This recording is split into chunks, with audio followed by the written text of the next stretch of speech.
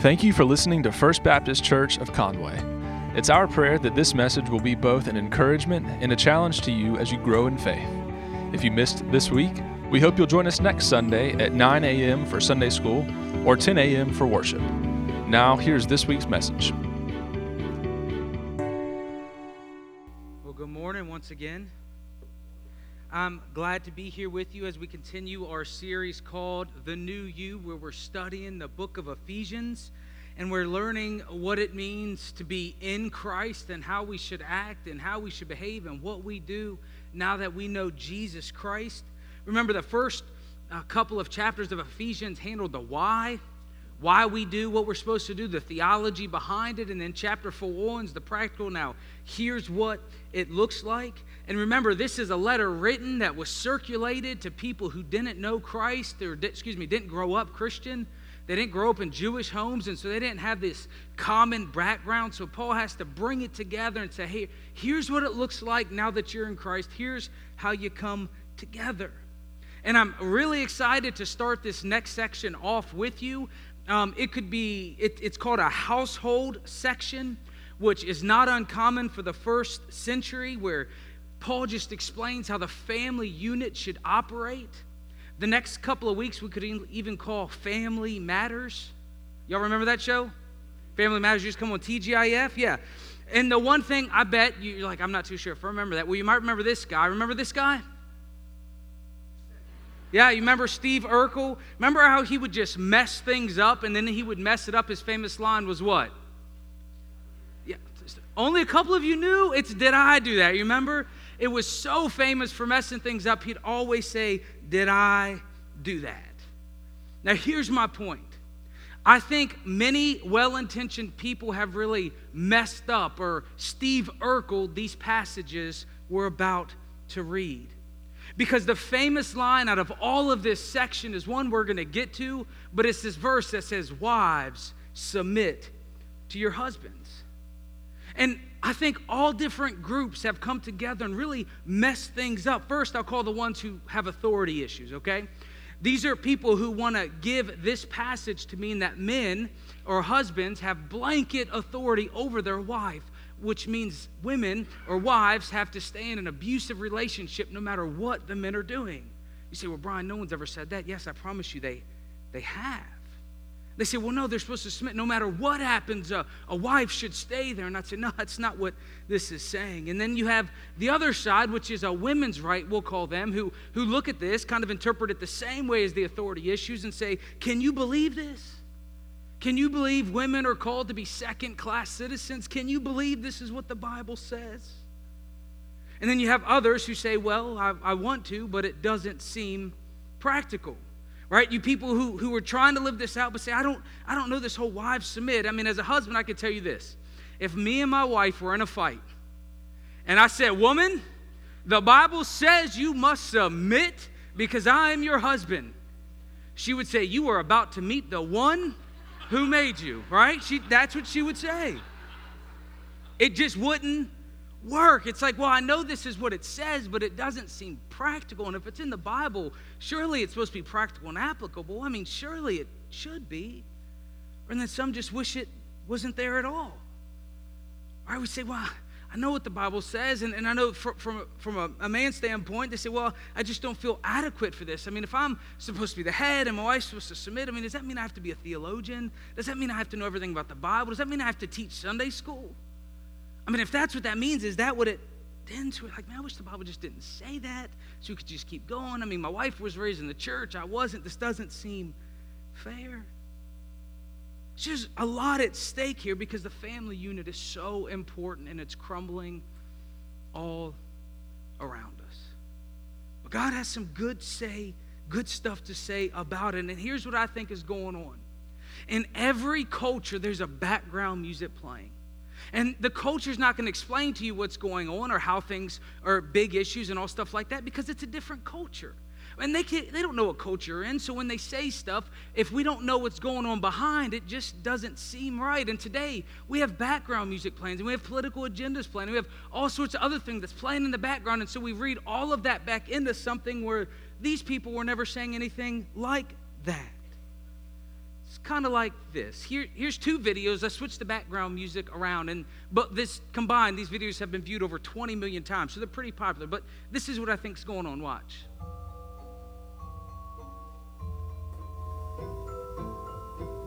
That's still called dancing. Doesn't seem quite right, does it?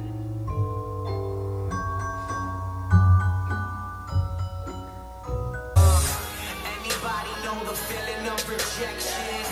Feels like you was kicked in your midsection. It's still called dancing. It just doesn't quite fit, does it? But watch what happens in just a second when we put the correct background music together. Watch the beauty of the dance unfold.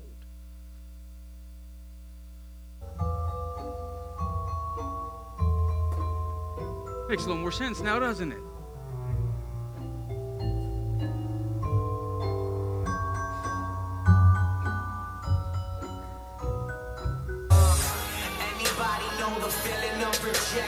I really wish I could dance like that, by the way.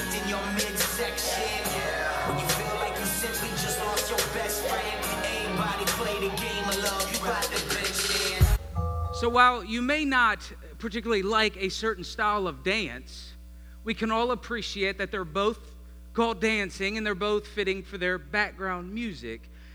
And what we have here is this idea of marriage. And if we would understand the first century's background, we would see that this isn't what many people think it is. We would see this beautiful dance God created called marriage. And it can be so beautiful and so freeing. It will look different, but nevertheless, it's a gift that God has given to us. You see, the background music of the first century is pretty simple. The attitude towards women in the first century were awful. I mean, just about everywhere. And now I'm talking about wives here, I'm talking about women. Women had no rights. They were not only seen as inferior, they were seen as impure. Women were considered dangerous for men who wanted to maintain their purity. It's the woman's fault, right? One ancient writer says, women were the worst plague Zeus made. Another said, the two best days in a woman's life are when someone marries her and when he carries her dead body to the grave. That's the background music. You need to feel this to understand what the Bible's saying. Snodgrass says this. He says, in few places like Sparta and Egypt, women were given greater freedom and responsibility. In most places, however, if they were allowed to live at birth, women were minimally educated, could not be witnesses in a court of law, could not adopt children or make a contract, could not own property or inherit, and were viewed, as both Aristotle and Josephus said, in all respects to be inferior to a man. They were seen as less intelligent, less moral, the source of sin and continual temptation. Even if a woman was considered reputable in the first century, or respectable, most of the time they spent in isolation from everybody else, only eating meals with their husbands, and conversations were kept to a minimum with outsiders. They lived in a patriarchal society. If you're just learning this, you can look it up, where men were in charge and had blanket authority. I mean, women married around 15 or 16 years old, their spouse was picked out for them, and then she would be expected to adopt the religion of her husband. So with all that in mind, that's the background. Look at this, Ephesians 5:21. It says this, Submit to one another out of reverence for Christ. Now, depending on your Bible translation, this verse may be grouped with the ones we looked at yesterday, verses 15 through 20, so it may say 15 through 21, or it might start a new section like the NIV does, where it's 21 through 33. And here's what's going on. The translators debate, where do I put this? They go together, but they have sections and headings and verses, so they're trying to figure out how to break it all up. But this verse in particular, Ephesians 5:21, is what scholars call a bridge verse.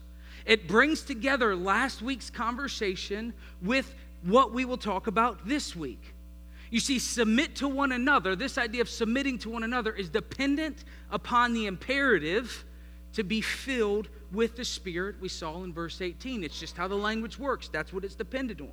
So when Paul said to be filled with the Spirit, where he said to speak to one another in psalms, to sing and make music, to always give thanks, well then he says to submit to one another out of Christ. It's dependent upon that. There's no disagreeing about that. It just is. Which means whatever submission means, if we were all to give thanks, if we are all to be make music, if we are all to speak together with psalms and hymns, if we are all to do that, guess what we are also all called to do? Submit to one another out of reverence for Christ. Because it goes together, that means we can all do it. So whatever it means it's something that we can all do. In fact, it's something that we're all commanded to do.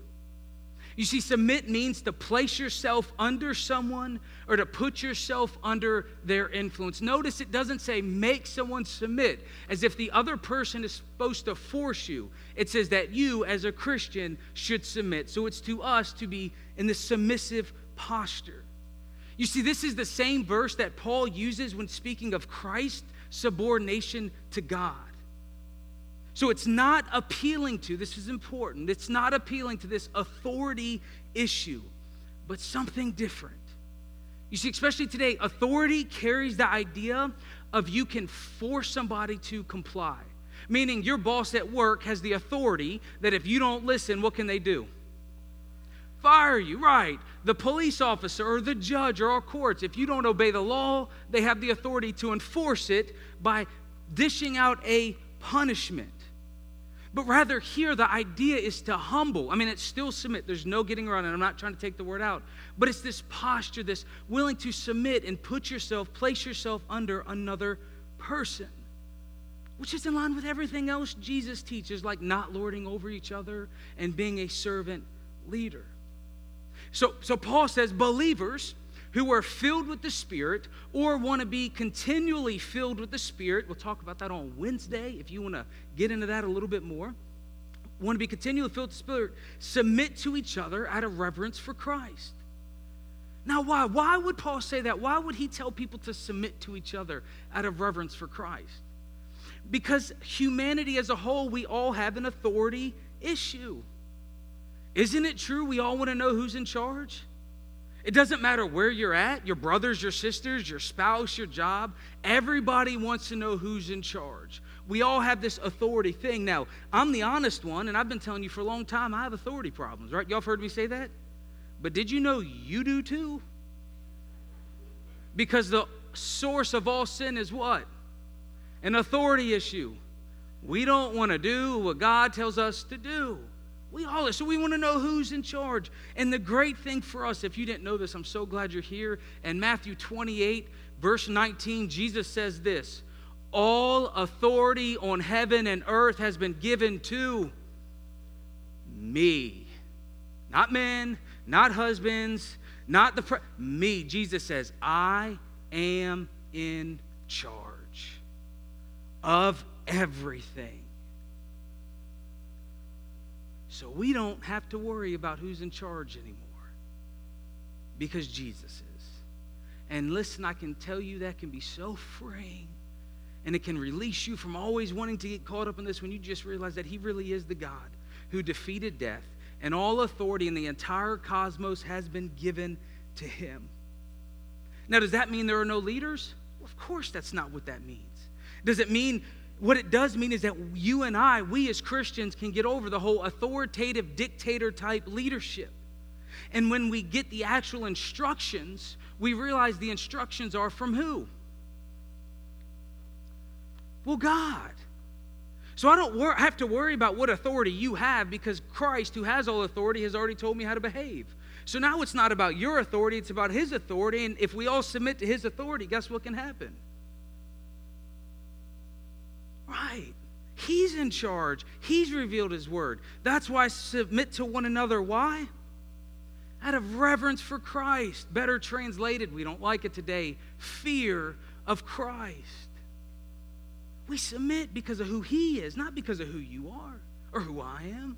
We submit because of who he is. So now we don't submit and we don't follow because someone deserves it or because they've earned it, but because Jesus Christ is who Jesus Christ says he is. So because he has all authority and he's told me to do this, I follow his lead and obey him because he's in charge. Isn't that freeing? It can be. Jesus is our motivation for submission. That's how we glorify God, by taking this posture. And you see, in the first century, this idea would have been mind-blowing. You see, it would have been unheard of because submission is for the weaker. Submission is for the poorer.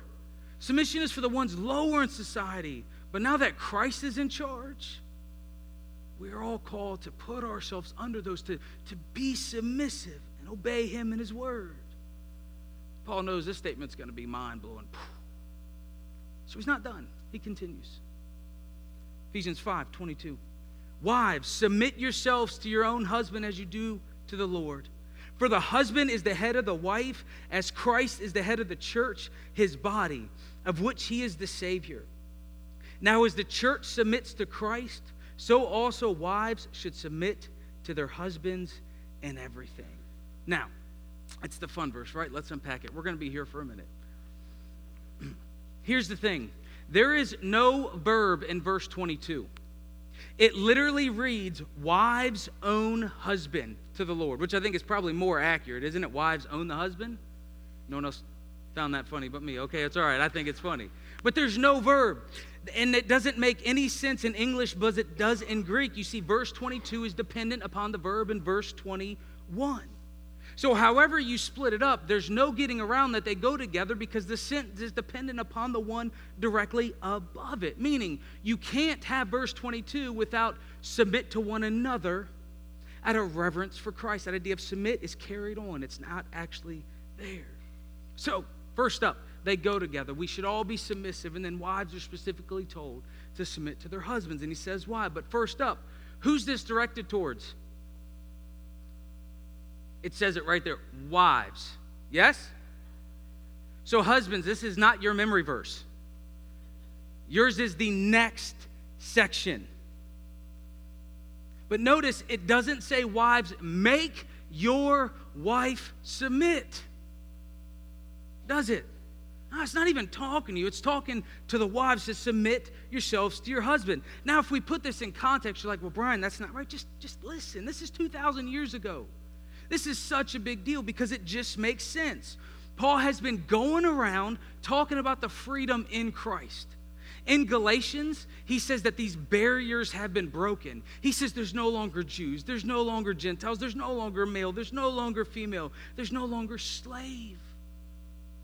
He says in Christ we're all one. This is a bold statement, but this is very important. While we can all equally come before God, Paul never instructs us to use our freedom as a disruption. He never calls us to use your freedom to blow things up.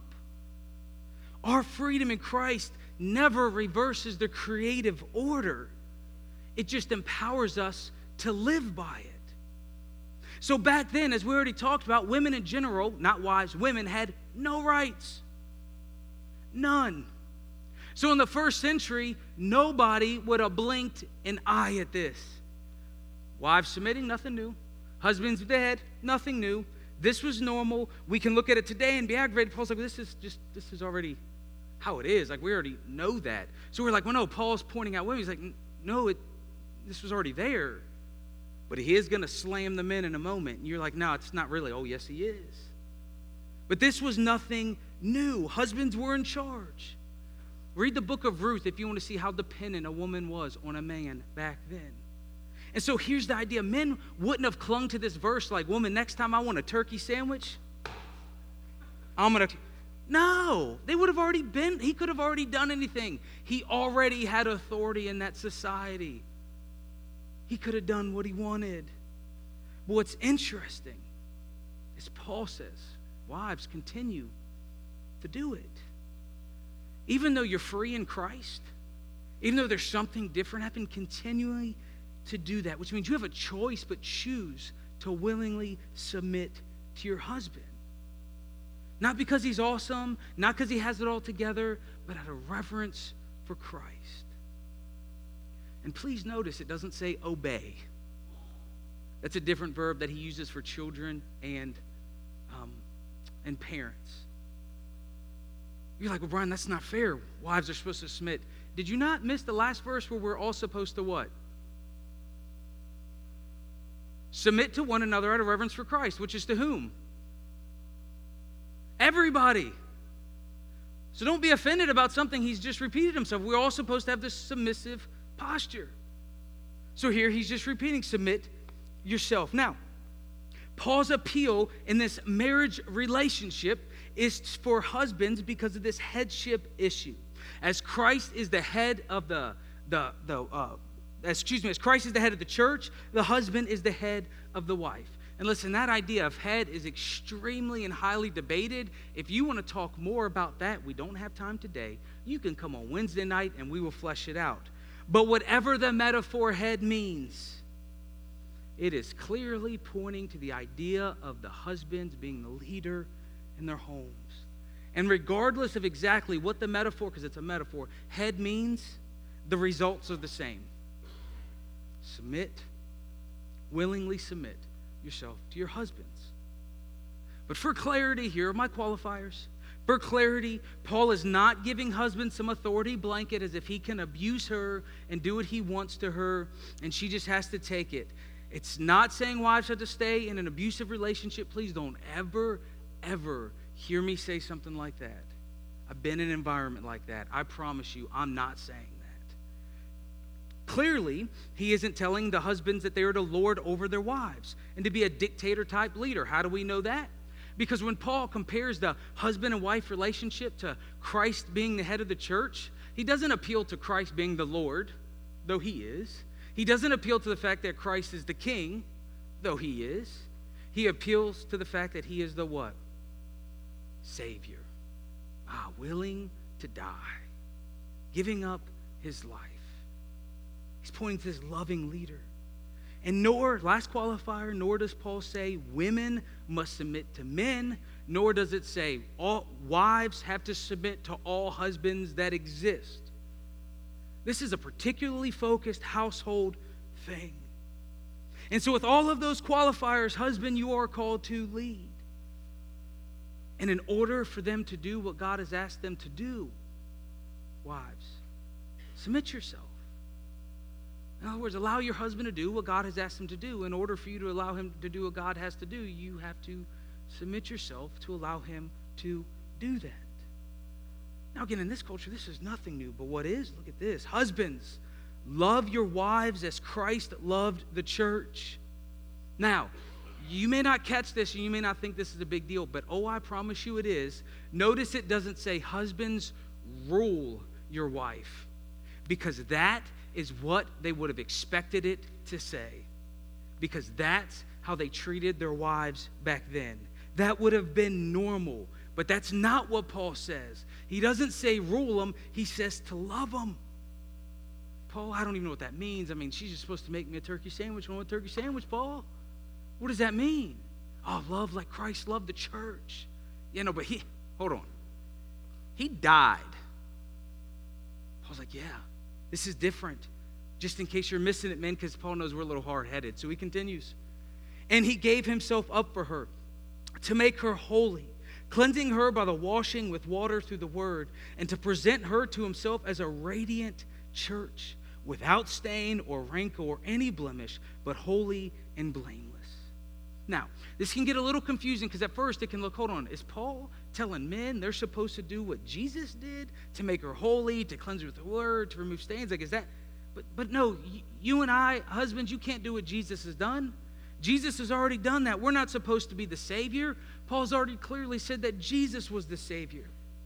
Hear what's happening. He's telling husbands, you are to love your wife as Christ loved the church, who was willing to put her interest first, who was willing to die for her. And then anytime Paul mentions Jesus, what happens? He just starts writing. And this and this. He just gets caught up in, and this. So he's just kind of explaining it out. But what we can see from Paul about what he means for a husband to love his wife and where his heart is, where he points to Jesus came to save and redeem. Jesus has allowed you and I to be all that we've been created to be.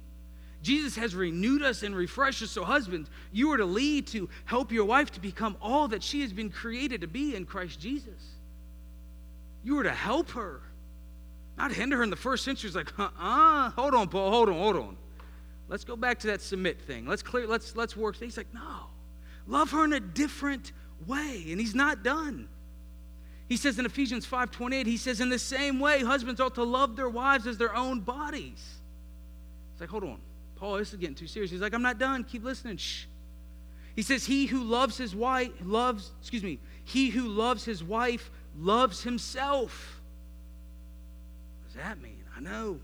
After all, no one hated their own body, but they fed and cared for their body, just as Christ does for the church, for we are all members of his body.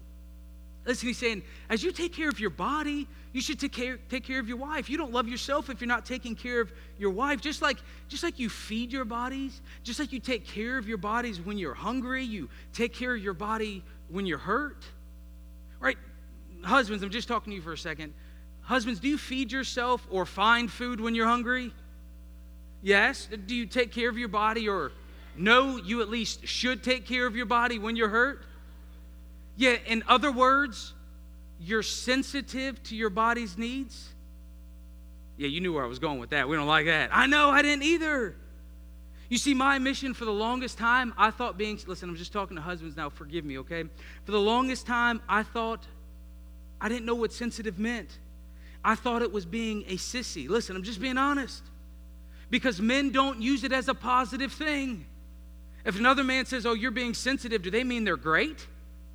No, they don't ever mean it in a positive manner. It's a derogatory thing. And I thought if I was sensitive, that means I had to be girly, I had to like shopping, I had to cry during movies, and I don't want to cry during movies. I mean, I don't want to do that kind of thing. In fact, I thought if I was sensitive as a man, that meant I couldn't be a man.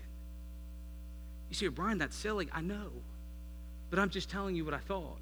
And maybe you've thought that, or maybe you know someone who's thought that. But that's not what being sensitive means. Being sensitive means you're just aware of how other people are feeling. You're just aware. Like, oh, I'm aware of my wife. Before she starts yelling at me, I'm aware of my wife's needs. Just like you're aware and you're sensitive to your own needs, Paul says as a husband, you should be aware and sensitive to your wife's needs. He's calling husbands in the first century, please, you're like, that's not a big deal. Marriage counselor told me to do that. In fact, I was just here for 2 days at the marriage thing. Brian, we heard all about that. I know. But this was 2,000 years ago. Women had and wives had no rights. And he's telling the husbands who could tell them to do anything. He said, no. You love them and you be sensitive to what they need. I'm telling you, if we would get this is a big deal. Paul is saying, no, he's elevating women like no one else in his time ever did. Fact check me. He's elevating them. Just like it's in your best interest to take care of your body, Paul says it's in your best interest to take care of your wife. You should pay attention to how they feel. In a culture where no one else did, Paul's saying it's different now. For an example, husbands, if your wife thinks you're not spending enough time at home, don't go on the other fishing trip with your buddies, right? Don't just go hang out in the barn. Right? Pay attention. Yeah, sorry about that, Chuck. I definitely just called you out. Might as well just completely do it, right? I'm sorry about that, but I saw that like I did. I called you out. I'm sorry. You're welcome, okay? You're welcome. I did that for you. You should never be the pastor's friends. Things just come out sometimes. But as a husband, all joking aside, as a husband, we should be sensitive to our wives' needs and pay attention. But ladies, please, and wives, notice, Paul never commands men to express their feelings. He just knew that was going too far. They should just listen to yours. So this is practical, isn't it? They should be sensitive to your needs. So here it is. Submit to each other. Here's what it looks like. Wives, continue doing it. God created. He did this creative order. It's just there. But then husbands, love and be sensitive. And then he says in verse 31, for this reason a man will leave his father and mother and be united to his wife, and the two will become one flesh. This is a profound mystery, but I am talking about Christ and the church. See, throughout the passage, Paul has been comparing the relationship of husband and wife to Christ and the church. And he uses this to illustrate the relationship. And he's like, yeah, just like husbands and wives, their relationship illustrates Christ and the church and their relationship. You're like, Brian, what does that mean? I don't know. Paul says it's a mystery. I get a pass on that one. I don't know. But he says it's an example of it. But see, Paul is quoting Genesis 2:24, the standard Old Testament text about marriage. His point that husband and wife, when they come together, become one. And that the church and Christ are a similar relationship. Because we've been incorporated in Christ because of what he has done. And I don't know how it all works, but I'm telling you, this verse right here can save marriages. This is so practical. Maybe not you, but I've seen so many marriages ruined and so much tension because somebody couldn't break away from their mom or their dad. And this isn't a call to ignore our parents. Or it's not saying that as they get older, we don't respect them and take care of them. That's not what it's saying. But what it is saying is there's nothing worse, at least this is my, well, here's application. There's nothing worse than an overbearing mother-in-law and father-in-law who's trying to control your relationship and you ignore your spouse. You detach. They don't have a place in your marriage. Marriage is between you and your spouse and the Lord. Now, where families should, try to be civil and holidays will forever be a burden for all of us,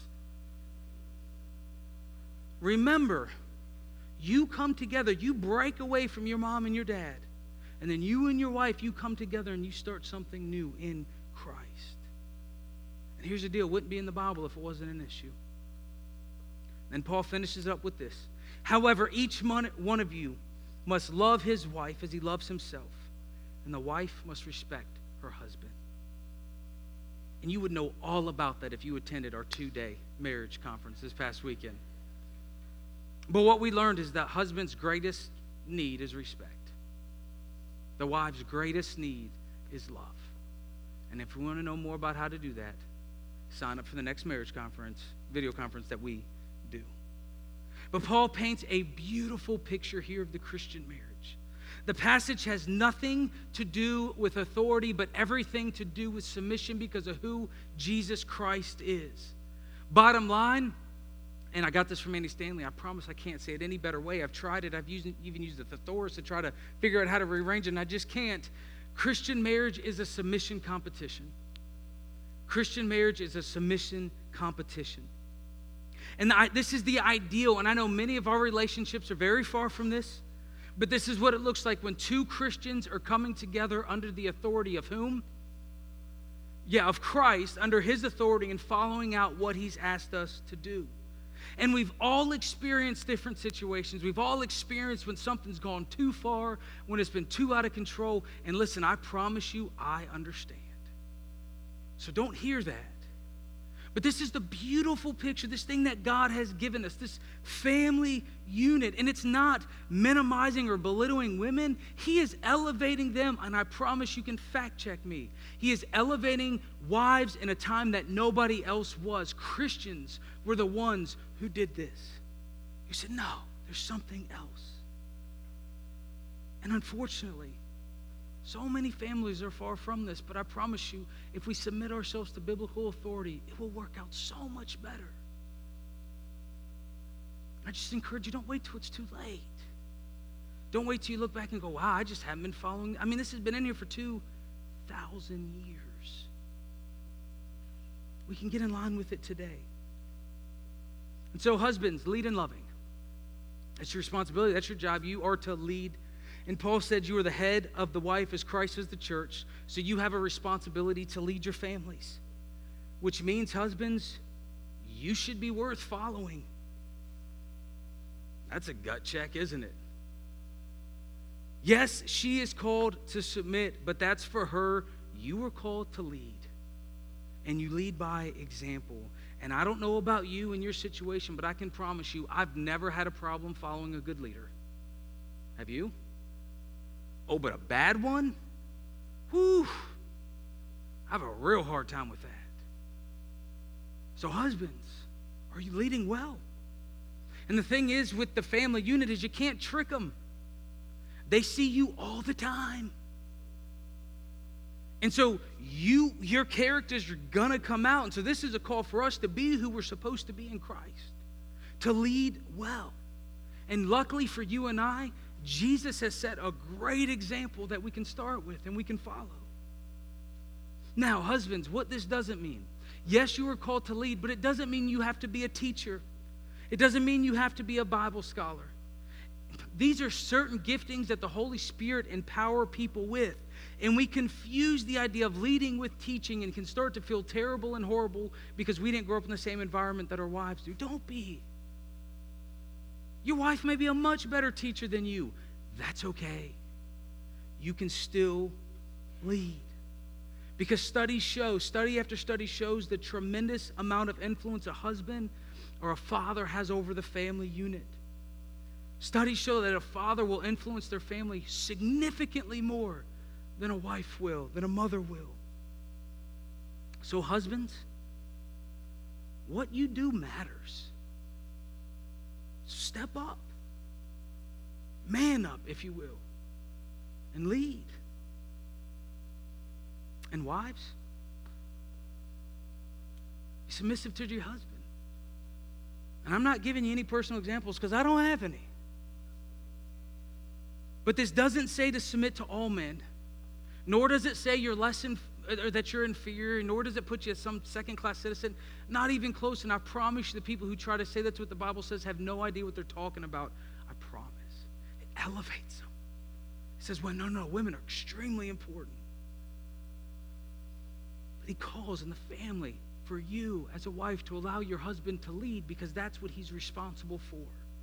And if he's responsible to do it, and he's going to be accountable to God for it, then allow him to do it. That's the call. Because bottom line, a Christian marriage is a submission competition where the husband and wife are looking out how they can serve each other, looking out for the interest of the other person. Imagine where a marriage was marked where I stopped worrying about me and I started worrying about you as my spouse. Imagine a marriage where both spouses came home every day and said, what can I do for you today? In fact, that is your homework. What if you did that every single day? You came home and said, how can I help you? Or what can I do for you today? And you're like, Brian, there is no way I'm asking that. Zero chance. I get it. I am deathly afraid. My wife's going to be, oh, what can you do? 3 kids? I'm gone. I don't want that. But yet, what if I came home and made the mark and said, look, I want to look out for you. What do you need? And what if she said, oh, here's what I got going on here. What do you need? That's my husband. What can I do for you? Try one thing, right? Don't make a list. Please, this is not a honey to do. Like, look, I already had it prepared. Brian said it yesterday. I was wondering when you're going to try it. Here you go. No, just try to be vulnerable. Like, here's really my deepest need. I need to sit down and talk. Husbands, don't roll your eyes. Right? And when he says whatever, don't roll your eyes. What if we just started there? Imagine if Christian marriages were marked by not how we divorce like everybody else, but by how something is different because we stop being selfish and start worrying about the other person in the room like the Bible asks us to do. And the last bit about authority, because I have a little bit of an issue, we'll talk about it on Wednesday. If you were worried about authority in your marriage, you have deeper problems that need to be settled. You need to work that out. Because all authority on heaven and earth has been given to whom? Christ. He is the one who will judge and actually has the power to do something with that then. He is in charge. Husbands and wives, we come together into one flesh under Jesus Christ. So we serve each other and we love each other. And I promise you this, email me if I'm wrong. I've never heard one marriage ever end in a divorce because they said my spouse wouldn't stop serving and loving me. I just got so tired of it. They always cared about my needs and my interests. You ever heard that? But that's exactly what the Bible, written 2,000 years ago, tells us to do. This book is pretty awesome. You should read it. I'm telling you, it's pretty good. Check it out for yourself. So let's try. What can I do for you today? Will you pray with me? Gracious Heavenly Father, we come to you in the name of Jesus. We thank you so much for your word. We thank you so much for your wisdom and just how you set up the family unit and then how we are to comply with that. And Father, just please help us understand that your word is so freeing and so refreshing and so renewing. There's been so many people who've distorted what was said 2,000 years ago to fit their political agenda or to fit their personal agenda. And Father, just forgive them of that, but more, release us from that teaching. Because that's not what you say, nor that's what you've ever intended. All people matter to you because we've all been made in your image. You have been so crystal clear about that. So, Father, help us as a church put this on display. Help us put ourselves under your authority and your will for our marriage, our marriages, and our households. We love you and thank you. In the name of Jesus, we pray. Amen.